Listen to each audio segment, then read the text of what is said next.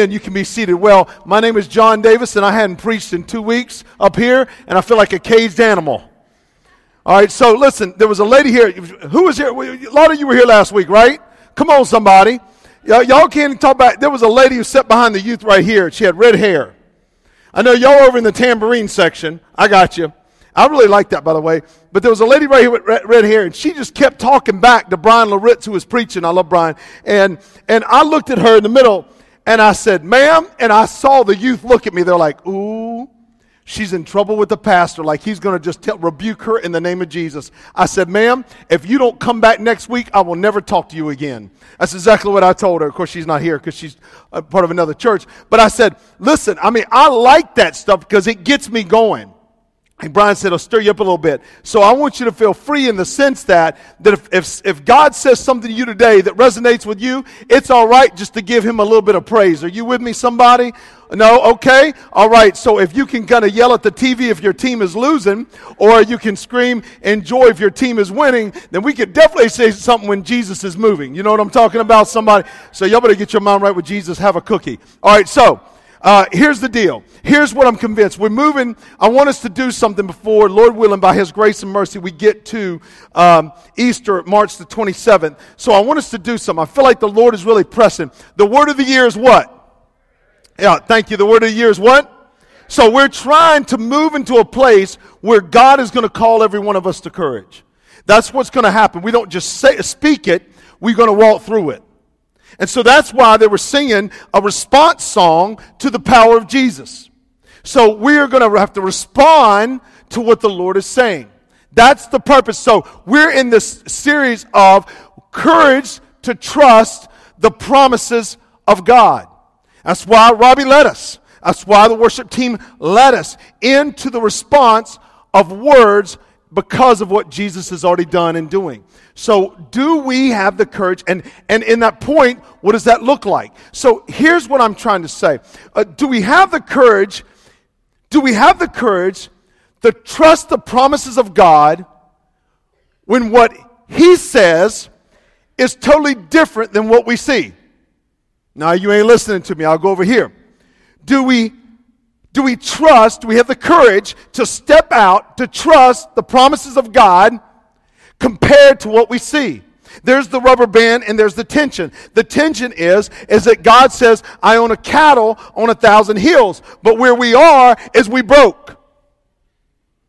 I know there's some college students in here that can get a witness to that.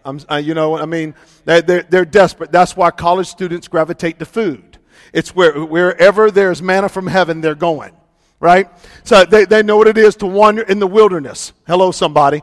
And so they're there. So what happens is when the promises of God, right? So God says it's not good for man to be alone. So if you're in this place where it's Valentine's Day, where's my chocolate, people? Yeah, that's right. That's my baby. That's what you're saying. All right, so if you're in this single place, and so it goes from Valentine's Day to Bitter Day, and so, but God says it's not good for man to be alone. There's a tension. There's a tension. There's a tension when things, and you're in a family and things go wrong. There's a tension. I just want you to know that God is still in the business of doing miracles. No, you don't believe me. All right, so I promise you can testify. My father-in-law is out there. You can ask him. The man does not lie. He will tell you straight up. Yesterday afternoon, this is no joke, I got hit by a baseball. I know you're wondering why I got hit by a baseball. I'm a magnet, people. I'm a magnet. I'm a magnet. And so this ball hits me on my ankle, and it just, literally, you can ask him, you can ask my sons, it swells up. Don't ask my 9-year-old because he was laughing too hard, but he's a sinner. All right, so he needs Jesus. No, he's safe. But so it swells up, right? So I'm like, man, it felt like it was broke. I couldn't even walk. I'm like doing this. I can't even walk. This is a true story. And so they dragged me over to Health First down the road. You know, I'm talking about Doc in the box. So I go over there and they're x-raying all this stuff. It's just huge. They put me in a splint. So like the splint is up to here. I'm not lying to you, somebody. Come on. I'm telling the truth. Like God is going to hold me accountable for what I say. So, I mean, I'm last night, I'm hurting, that you take all that ibuprofen, all that stuff, and they gave me some meds, but I didn't feel that stuff. I just, try to go hard. And so, so I take that stuff, and I said, man, I better ice this. 11:30, about 11:30 last night, I said, man, I better ice this thing. So I put it on 20 minutes, hour off. Y'all know the drill. And so we do it, and I kid you not. Like, you see what I'm saying? Like the Lord, now you're saying, well, that's great. God did that for you, John. No, God did that for you. Because God gave me a word for me and you. And so look, it ain't even hardly swollen. It's light green, gone. Boom, shakalaka, gone. Now, no, look, I'm going to tell you something. I'm not only a slow learner, but I'm a slow healer. I'm one of those people, I get cut, it stays cut for a couple weeks. Come on. Now, I like milking it because it sounds good. So I can kind of claim my injury and get more food out in the process. But the Lord you ask my father-in-law, couldn't even hardly walk. But so you said, but John, come on, like that ain't like raising from the dead and all that stuff like that. I just want to ask you a question. What's the difference between that? What's the difference between a miracle and a miracle? When God breaks out over and above the natural laws of man and the natural laws of physics, what does it matter the size of the miracle? So I'm just saying to you that the Lord will do something. So God's got a word. So here's the idea. So why am I focusing on this question that do we have the courage to trust the promises of God? I gave you the backstory. Why is that? Genesis 3, somebody. Let's go to Genesis 3. Come on. By the way, I broke out, this is my Bible that was given to me when I first got saved. And like I keep this thing as my treasure. I said, man, I'm going old school today, Lord. Old school, old school. I'm like breaking this thing out. I got saved when I was 18. I'm breaking this thing out, man. And just because there's a word from the Lord, somebody. Genesis 3. So why am I bringing this? Okay, Genesis 3. Check this out. Oh, this is a cheap little thing we got up here, but welcome to Summit. You know what I'm talking about? That's how we fly. That's how we roll. And I don't have to worry about it breaking my Bible because it's already broke. All right, here we go. Genesis 3. Genesis 3, verse 7. I want you to see what the Lord is saying in this. All right, so after Adam and Eve sinned, it says, then the eyes of both.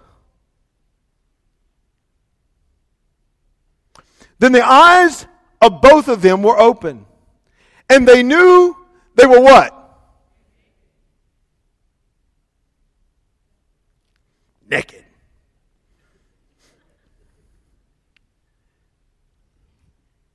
Isn't it interesting? I know some of y'all thinking, where's he going to go? I already know. I can feel it. He said, John's got all these visuals running through his mind.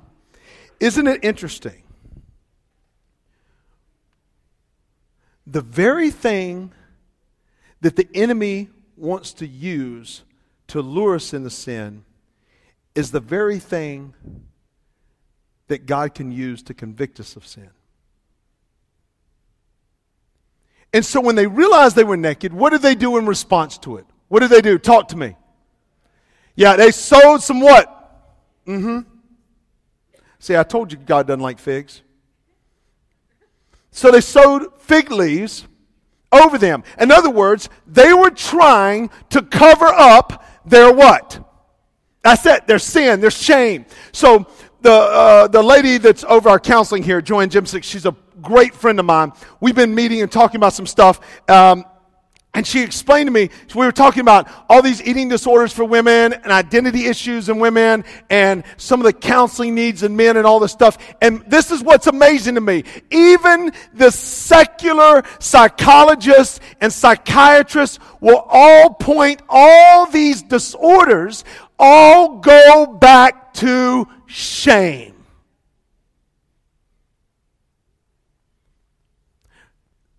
Stephen Furtick's song. Our shame was great, but Jesus is what? Shame is what drives us. Shame drives us to a place where we hide. Look at this. So what do? What happens when you get to verse 8? Then they heard the sound of the Lord God walking in the garden in the cool of the day. And the man and his wife did what? Hey, and I'm not, see, here's what I'm trying to say. That's what depression does. That's what when you get the anxiety issues and those things, the enemy tries to get you to hide and to get so alone and so low that the only voice you listen to is his. We hide. And you say, but John, what do you mean? Listen, I want you to know I can say hello to you and smile towards you and still be hiding from you.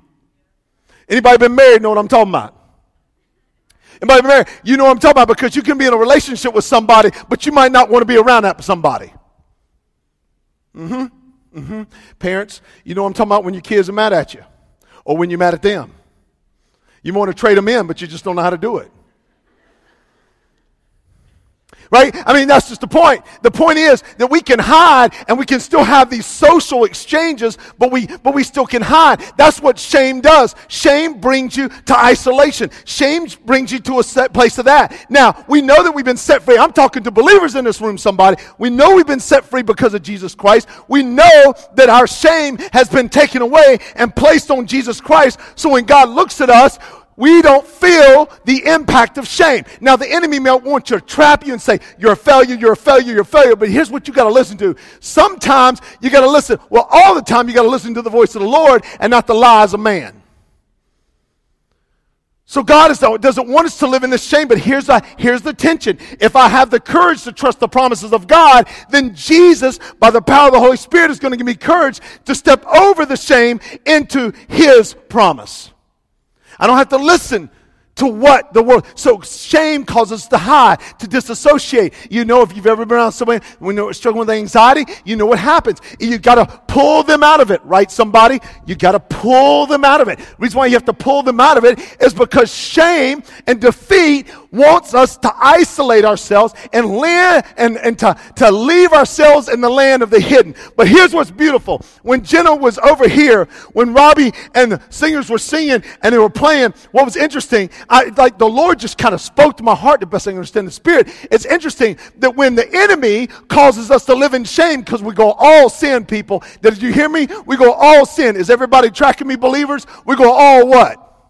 Yeah. All right, so just welcome to the jungle. We got fun and games. Never mind. All right, so Guns N' Roses, people. All right, so we got this idea of shame, and so what's going to happen when we sin and there's a shame, immediately we want to hide. I don't want to go up there and preach. I don't want to stand up here and sing. I got to get away from these Christians. I got to go out and live what I got to do because, listen, I know there's people hiding from the Lord, but here's what I want you to know. Even though you hide from the Lord, God can still see you. Right? Because Genesis 3:8 says they were hiding behind trees. I just want you to know God has X-ray vision. There's nothing that we can hide.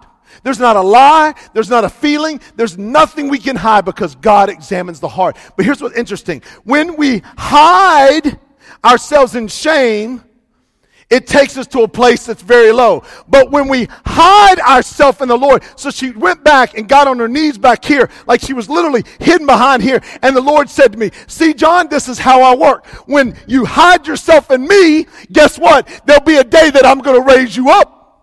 In other words, what I'm saying, God opposes the proud, but gives grace to the humble, right? Right? When you humble yourself in front of the Lord, right? 1 Peter, God will exalt you in due time. So even though we are hidden with Christ, there'll be a day that God will raise us up. So hiding with Christ is good because God will bring us to a place of forefront. He'll bring us to a place where we can proclaim His name. So there's a beautiful picture of the hiddenness of Christ compared to the hiddenness of sin. So there's this tension within us. It's just absolute tension. But see, I believe, like John Piper said, that faith has the power to sever the root of sin and energize the works of love. Faith. And so that's why we're moving into, do I have the courage to step into the promises of God, even though my circumstances say that's not true? And why is there tension between seeing and believing? 2 Corinthians 5:7. You already know it. You don't even have to turn there. 2 Corinthians 5:7 says this. For we walk by what? And not by what? See, there's the tension. The tension as a believer is that we walk by faith. This is the power of the gospel. The gospel of Jesus Christ has set us free. We are not under condemnation. Though we might feel conviction, there's a difference between being convicted of my sin and being condemned of my sin. I don't have to sit in the jail of condemnation when the door has already been opened and set free. But some people just choose to sit in it. We sit in the jail. Well, I'm just waiting on some punishment. I'm waiting. Why are you waiting on punishment when Jesus already was punished? Well, John, you're not reading the scripture because God says he disciplines those he loves. Yes, discipline is an act of restoration, not an act of condemnation. So what happens is we get to this place. So we walk by faith. Faith is courage to step into the promise of God. I can still act like I'm going to be loved even when I don't have somebody to love. Are y'all tracking me? I can still trust the Lord. Listen, I want you to know, my wife's closer to 50 than I am. I just want to throw that out there. Just kidding.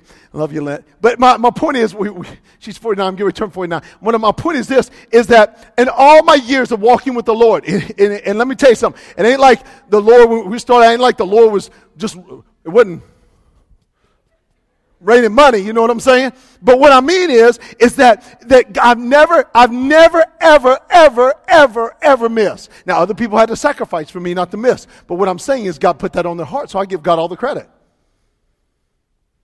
I was thinking about it in worship this morning.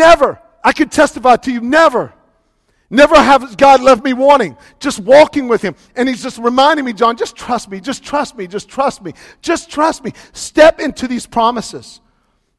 So what is faith? If we walk by faith, not by sight, what is faith? So there's a book that I told y'all I read a lot. It came out in 1995, Future Grace by John Piper, and it was based on Proverbs 3, 5, and 6. Trust in the Lord with all your heart and lean not on your own understanding. You all know the verses. In all your ways acknowledge him, and he'll direct your path, right? You know it. So I showed this to my Church History 2 class a week and a half ago, almost 2 weeks ago on a Tuesday night, and I just want to kind of show you just because, again, I think it's a very good definition of faith. I'm not saying it's the end-all, be-all definition, but I am saying it is a great definition of faith. So, Gary, if you don't mind, can you just throw that up on YouTube there? I just want you to see this verse and how he explains this definition of faith, if that's possible, because I want them to see that.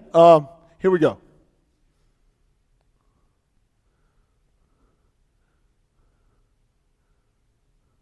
Well, it's there, but we don't have volume. John 6:35. Jesus said to them, I'm the bread of life. He who comes to me,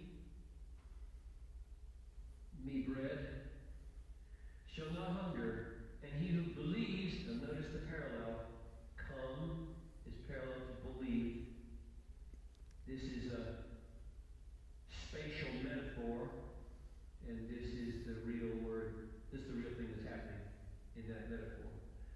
He who comes to me shall not hunger, and he who believes shall never thirst. So I take that parallel to mean that in Jesus' understanding here, and in John's understanding, believing is a coming to Jesus to eat bread that takes away hunger and thirst. Let me pause it there. Now, one, you can see how old school it is because he's using an overhead transparency. One of the best definitions. I wanted to do a cartwheel, though I can't. Look at that. Jesus said unto them, I am the bread of life. He who comes. Now, it is a spatial metaphor. Faith is not just this. There's a space, right? Jesus, John 14:6. Come on, somebody. Jesus said, I am the what? I am the what? All right, so God came to us in the form of Jesus by him laying down his life, being the absolute penal substitutionary atonement for us, paying the penalty, substituting his death for our death, satisfying the wrath of God so that we might have life and have abundant life now. That is abundant life in his presence. That's not just being financially and all this other stuff that people want to superimpose on the scripture that the scripture does not say. What it says is that we get Jesus. So faith is this. Faith is coming to Jesus because Jesus already paved the way for me to come. Y'all tracking? We get to go to him because he came to us. Jesus, the word of God says it like this. We love because he first. So there's a way. So we get, faith is Courage is to step into the highway of holiness that Jesus has prepared, right? John the Baptist would say, make straight the way of the Lord. We step into the highway of holiness and we embrace Jesus. When we embrace Jesus, faith is being satisfied that there's not a hunger for another person, place, or thing. There's not a thirst for another accolade or something great or amount of money. There's not a hunger and thirst that can satisfy me like Jesus. That is faith. You know when your faith is rocking, you know when your faith is rolling, when your hunger and thirst is satisfied because Jesus is more than enough. Then I can flow in this. My cup runneth. So when my cup runneth over, I can give you out of my surplus and not out of my need. And see, when I'm giving you out of surplus and not of my need, then ministry does not drain me. Serving the Lord does not, acts of love does not drain me. Going, and we live a life on mission anyway. It's not like we go do missions. We are missionaries, every one of us, if you're a believer. So it's not like, well, I'm going on a mission trip. No. Your life is a mission trip. And without Jesus, you're just a trip. And one day you will fall. And one day your knee will bow. That was good. That was free. All right, so you don't even have to tithe off that one. So my point is that we get this. This is what it means, that we don't hunger and we don't thirst. That's why I'm telling you, when people say, oh, I got faith in Jesus, then why are you so thirsty for somebody else's love? I watched some people in high school. I'm going to talk to y'all for a moment because I love y'all. She looked so good. The question is, does Jesus look better? You know, if I just could get this award, if I just could start, if I could just, it is sad. It is sad when a coach said to me this week, he goes, yeah, Christians aren't usually the best players.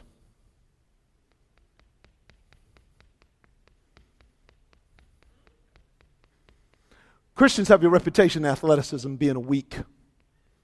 And that's the truth. All of a sudden they get saved, they quit the team. Tell the truth, shame the devil. Well, I'm saved. God's called me to something else. It sounds like to me God isn't schizophrenic. If God gave you a talent in something, you better use that talent to honor the Lord. Because I'll tell you what, if I shut up for God, God might just take me on home. I'm sick and tired of people that get right with the Lord and then they just get scared to step up for the Lord. If you're going to be a Christian and you're on your team, and I'm going to challenge you this, then you better be the best on it. Because you don't carry your name, you carry His name. That's why when I preach, I'm going all out, people. I'm either going to get fired or it's going to go very well. I'm not standing any middle ground. Y'all as a church, you know you have the authority to fire me, and you should. If I'm not right. But I'm going to tell you, it's either going to go really well or it's going to go really bad. We do not go in the name of Jesus. So there's no hunger and thirst. There's not a degree. There's not a word. My hunger and thirst, when my faith is weak, it's because I'm hungry and thirsty for something else. Jesus, forgive me for bread. Y'all, look, y'all, I got a couple sins. I'm going to confess my sins. My kids will testify. Number one, I'm a glutton. I'm sorry. There's just times I go, God, turn the other way. I'm at Golden Corral. Chocolate fountain is my friend. It's Valentine's Day, people. Sugar is good. God, I got anger issues. Because there's some people just drive me crazy. And I know what Scripture says. Only a fool gives full vent to his anger. Like the Holy Spirit says that to me all the time. John, quit giving full vent. And I go, I just can't control myself, Jesus. Take a step back. Right? So, those are two biggies. Y'all, wouldn't you agree with that, JD? Yeah, absolutely. Yeah, you would. Amen. All right, so, those are two big ones. But there's more, but I'm just why is there freedom in confessing? Because I'm forgiven. I don't need y'all's forgiveness when the King of Kings has already forgiven me. Like, you see my point? Like, I want to walk in love with you, but I'd rather more be in love with Him. Because if my hunger and thirst is not in Him, listen, if it's not in Him, if football takes precedence and it becomes more satisfying than Jesus, then guess what? My faith is not in him. And all of a sudden, any work that God asked me to do or spend time with him or everything else becomes a chore. And all of a sudden, my faith begins to drain and I begin to take up my beliefs more than his word. That's what it is. Faith is a coming. People say, oh, I believe, but they never come. Jesus said, come to me all who are weary and I'll give you what? Yeah, take my yoke upon me. Take my yoke upon you because my burden is easy. My yoke is, yeah. So it's just coming. It's a spatial now. It's a metaphor. What does it mean to come to Jesus? It means to embrace him. It means to take him here, not here. Oh, I believe in Jesus. I'm going to tell you something. People tell me all the time, I believe in Jesus, but I don't ever see a satisfying treasure of Jesus. And if he is not your treasure, then he is not your Lord. You better check your faith. Come on. We family in here, right? We are straight up family. Family loves. Family forgives. But family tells the truth. So what do? Let's keep going there a little bit. What is believing? What is believing? Believing is spiritual, not physical. It's not something you walk to. Coming, embracing, these words like embrace. Coming to Jesus such that you find him a hunger satisfier and a thirst quencher. And of course we're talking about soul hunger and soul thirst. So my definition of faith, it's not the only one, it's just I think a very important one for learning how to kill sin with it, is a being satisfied with all that God is or promises to be for us in Jesus. All right, let's stop there. Now, if you could put up the next scripture for me, Gary. Gary Tanner, thank y'all so much. Y'all are servants of the Lord, and I know the Lord will honor you, and I love you. So here's what happens. When I come to him and embrace him, God didn't just say, hey, John, get yourself up. Let's go. Woohoo, get up. Right? Do something. Get up. That's not how it works. When I embrace Jesus as my all-satisfying treasure for my hunger and thirst, if I love Lynette more than I love God, she is an idol. And I'll tell you something what the Lord's going to do. He will not approve of my relationship. In other words, he's not going to tell me, go divorce and get rid of the idol. What he is going to do is allow my relationship, if it's going to be my God, then my relationship is going to have to satisfy and take care of me. And I just want you to know that whenever that happens, Lynette and I fight an awful lot. Because she can't be for me what Jesus can. And to superimpose that on her, you can't carry another man's salvation, and you definitely can't carry another man's sanctification. Here's what happens, John 7. Turn in John 7. Woo, this is so good. Sweet Jesus. John 7. So what happens when we believe? What happens when we come and we embrace him in our heart? What happens? Here it comes. John 7. Woo, do you smell what the rock is, or the Holy Spirit's cooking? All right, here we go.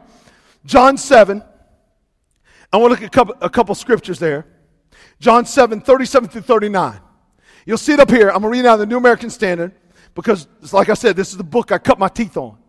John 7, 37. This is what happens. The next chapter over, Jesus said, well, let me set it up for you. John 6, he says, I want you to come hunger and thirst for me. And then he's going to say, I want you to, in John 6, eat my flesh and drink my blood. Now, that's a metaphor. He's not saying like kill him and eat him. That's not what he's saying. He's saying, I've got to be the sustainer. My blood is going to satisfy your thirst, and my presence is going to satisfy your hunger. Woo!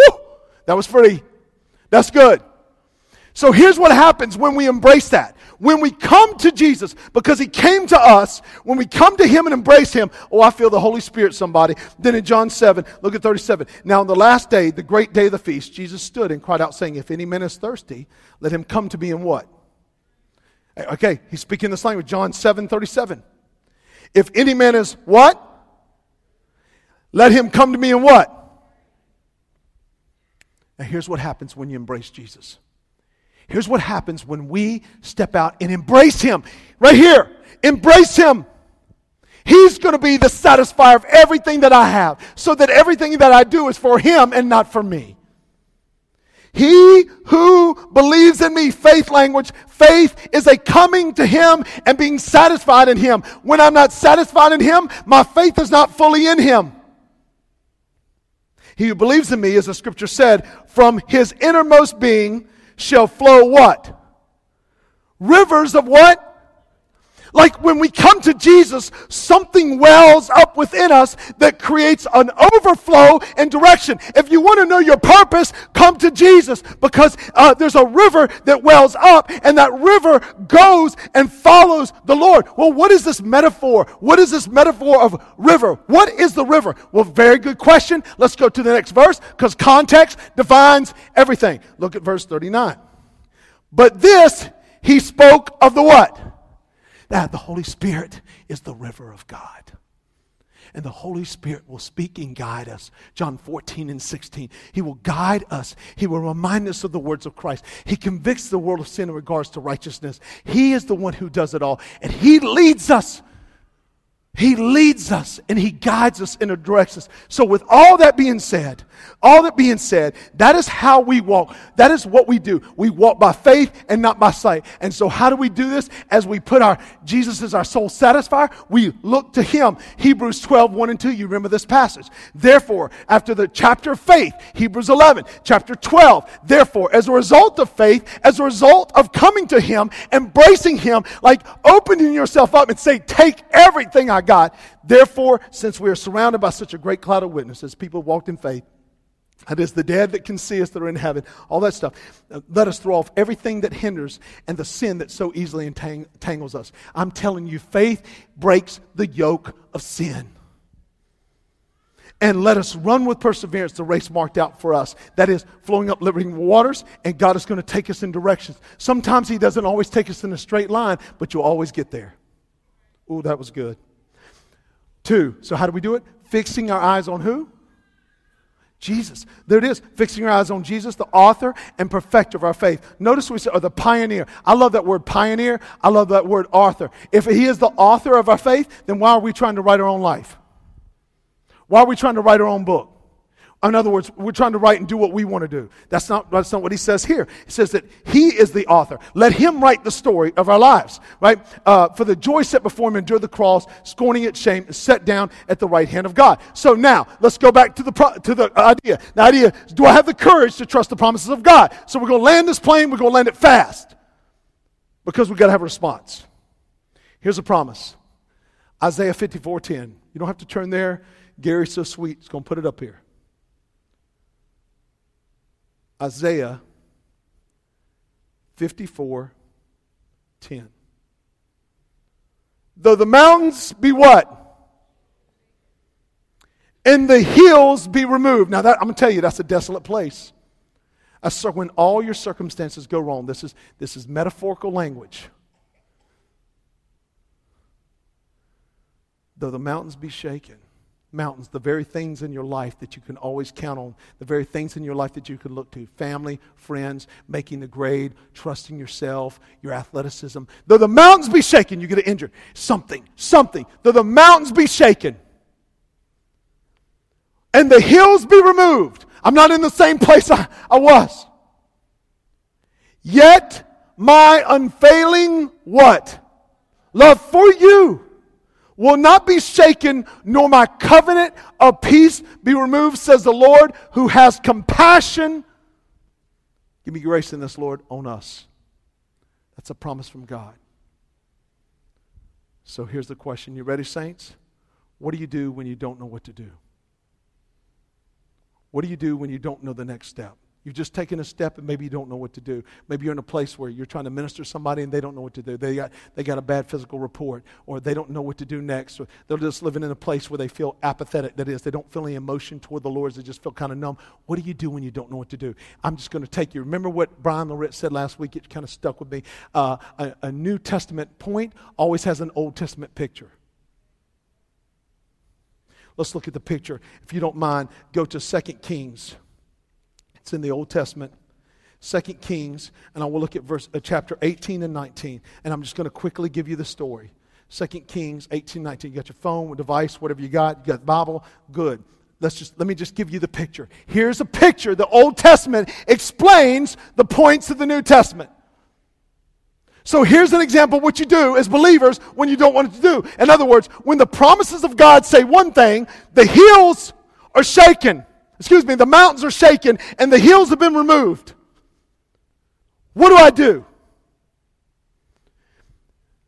Judah is the southern kingdom of Israel. Israel, the 10 tribes, the northern kingdom. Assyria is the world power. When you think Assyria, think from modern day Turkey all the way over to Iraq, Iran, all the way in towards a little bit towards that Russia. Think of that area.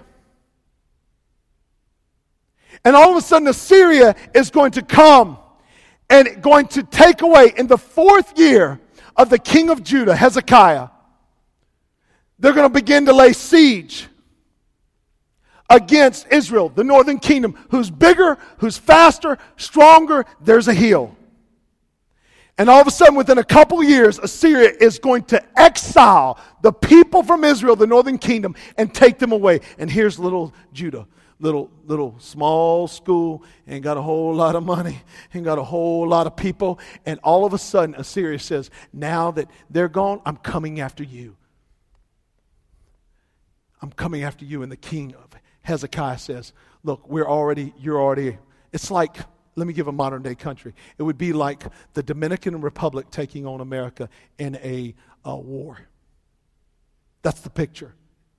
And so all of a sudden the king of Judah, Hezekiah says, look, he cuts the gold off the doorpost. He cuts everything. He says, here, take all the money we got. We don't have much left. Take it all. But he's trying to follow the Lord, right? He's just like, he shouldn't have done that, but he did it anyway. He's like, okay, all right, listen, I'm not trying to pick a fight with you. You're bigger. You're better. You're stronger. You're stronger. And then the guy comes and he's mocking the people. Check this stuff out. What happens when we say, okay, we surrender the situation? Your boss is bad, you get a bad health report, something to go right in your athleticism, something to go right with your grades, I don't know, there's a relationship breakup, I don't know. What do you do when you've given all you have and it's still not enough? Come on, somebody.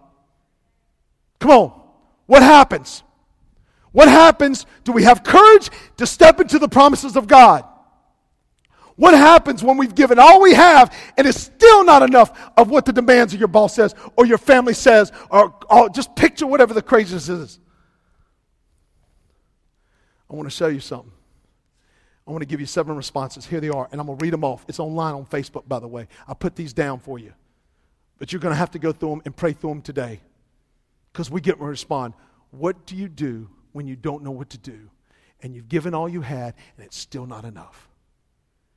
I said all that stuff up front about the beauty of the gospel as believers. What do we do? Here's the response that we get because of Jesus. We get to do. Number 1, what happens when our confidence is tested? 2 Kings 18, verse 19.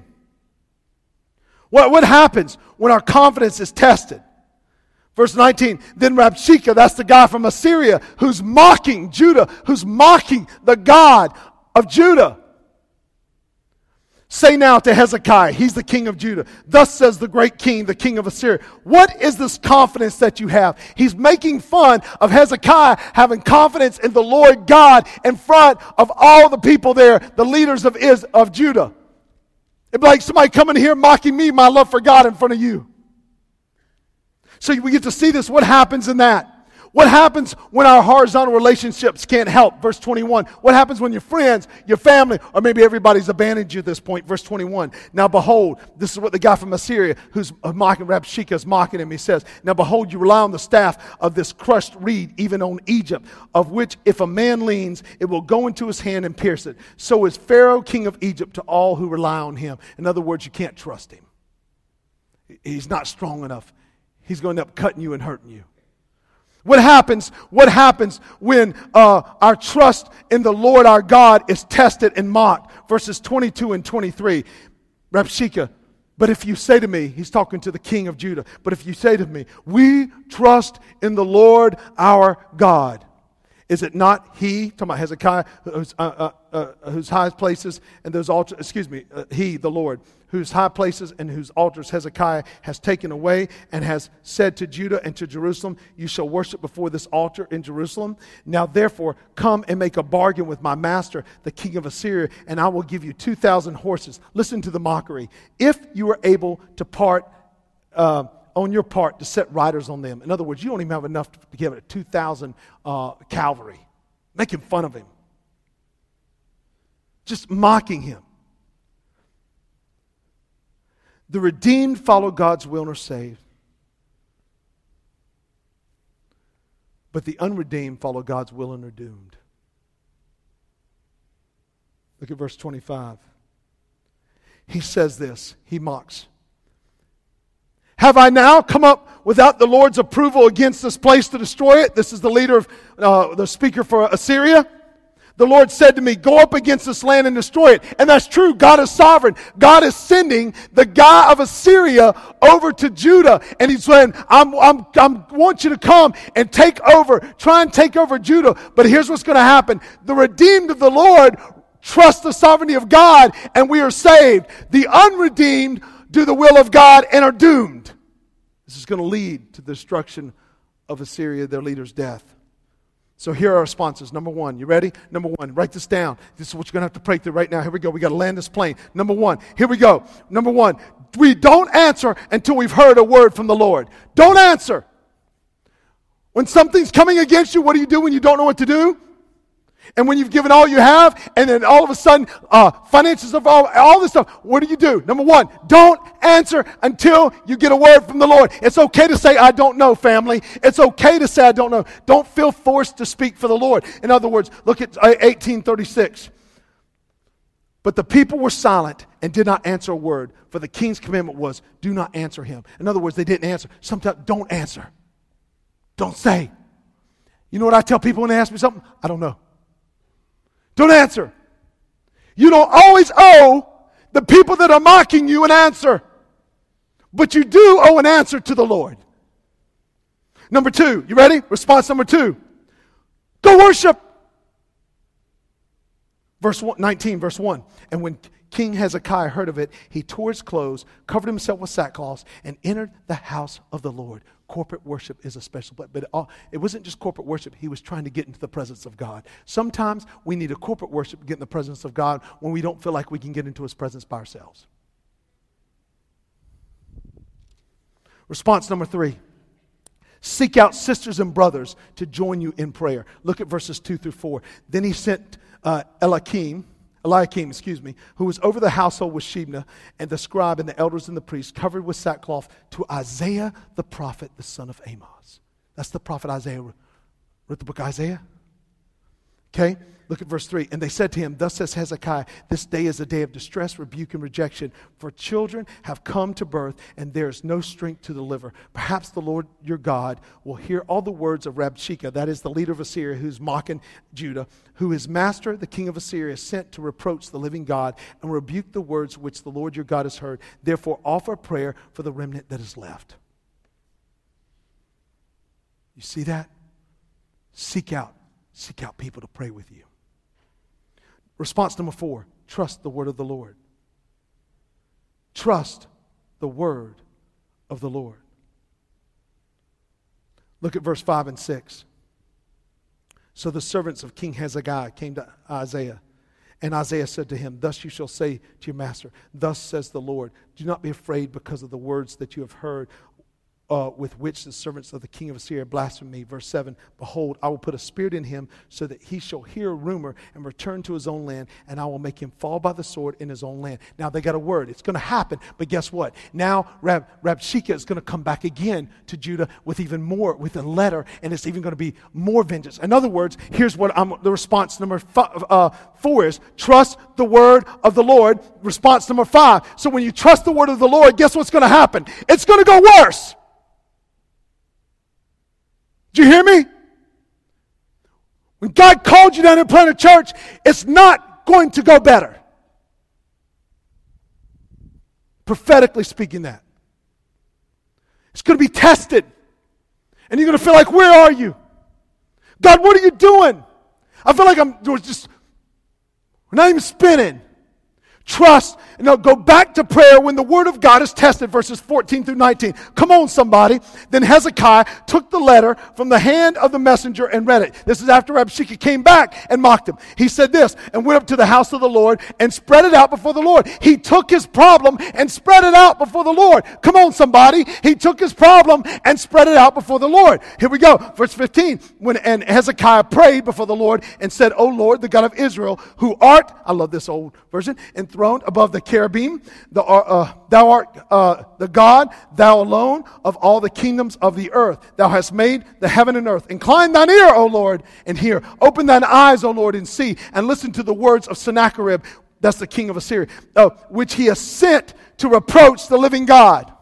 Truly, O Lord, the kings of Assyria have devastated the nations and their lands and have cast their gods into the fire, for they were not gods, but work of men's hands, wood and stone. So they have destroyed them. And now, O Lord our God, I pray, deliver us from this hand, and all the kingdoms of the earth may know that thou alone, O Lord, art God. And all of a sudden, you're going to see here, Isaiah is going to get another word from God, and he's beginning to prophesy. So here we go. Remember Proverbs 30, verse 5? Every word of the Lord of God is tested. Proverbs 30, verse 5. Every word of God is tested. That means we can trust it, but it's also going to be tested on earth. He is a shield to those who take refuge in him. Proverbs 30, verse 5. Response number 6.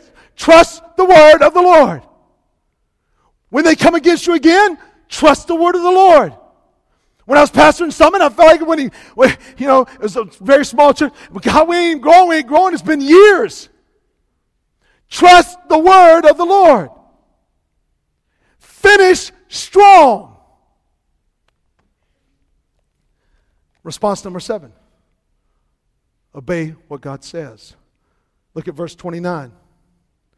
This shall be a sign for you. You shall eat this year what grows itself, in the second year what springs from the same, and on the third year sow, reap, plant vineyards, and eat their fruit. And that goes totally against everything that Assyria said. Assyria said, hey, listen, we're going to take you into exile, and you're going to have all this stuff. It's going to be better than what you had before. Like, just stirring up the people. Stirring up. We got more.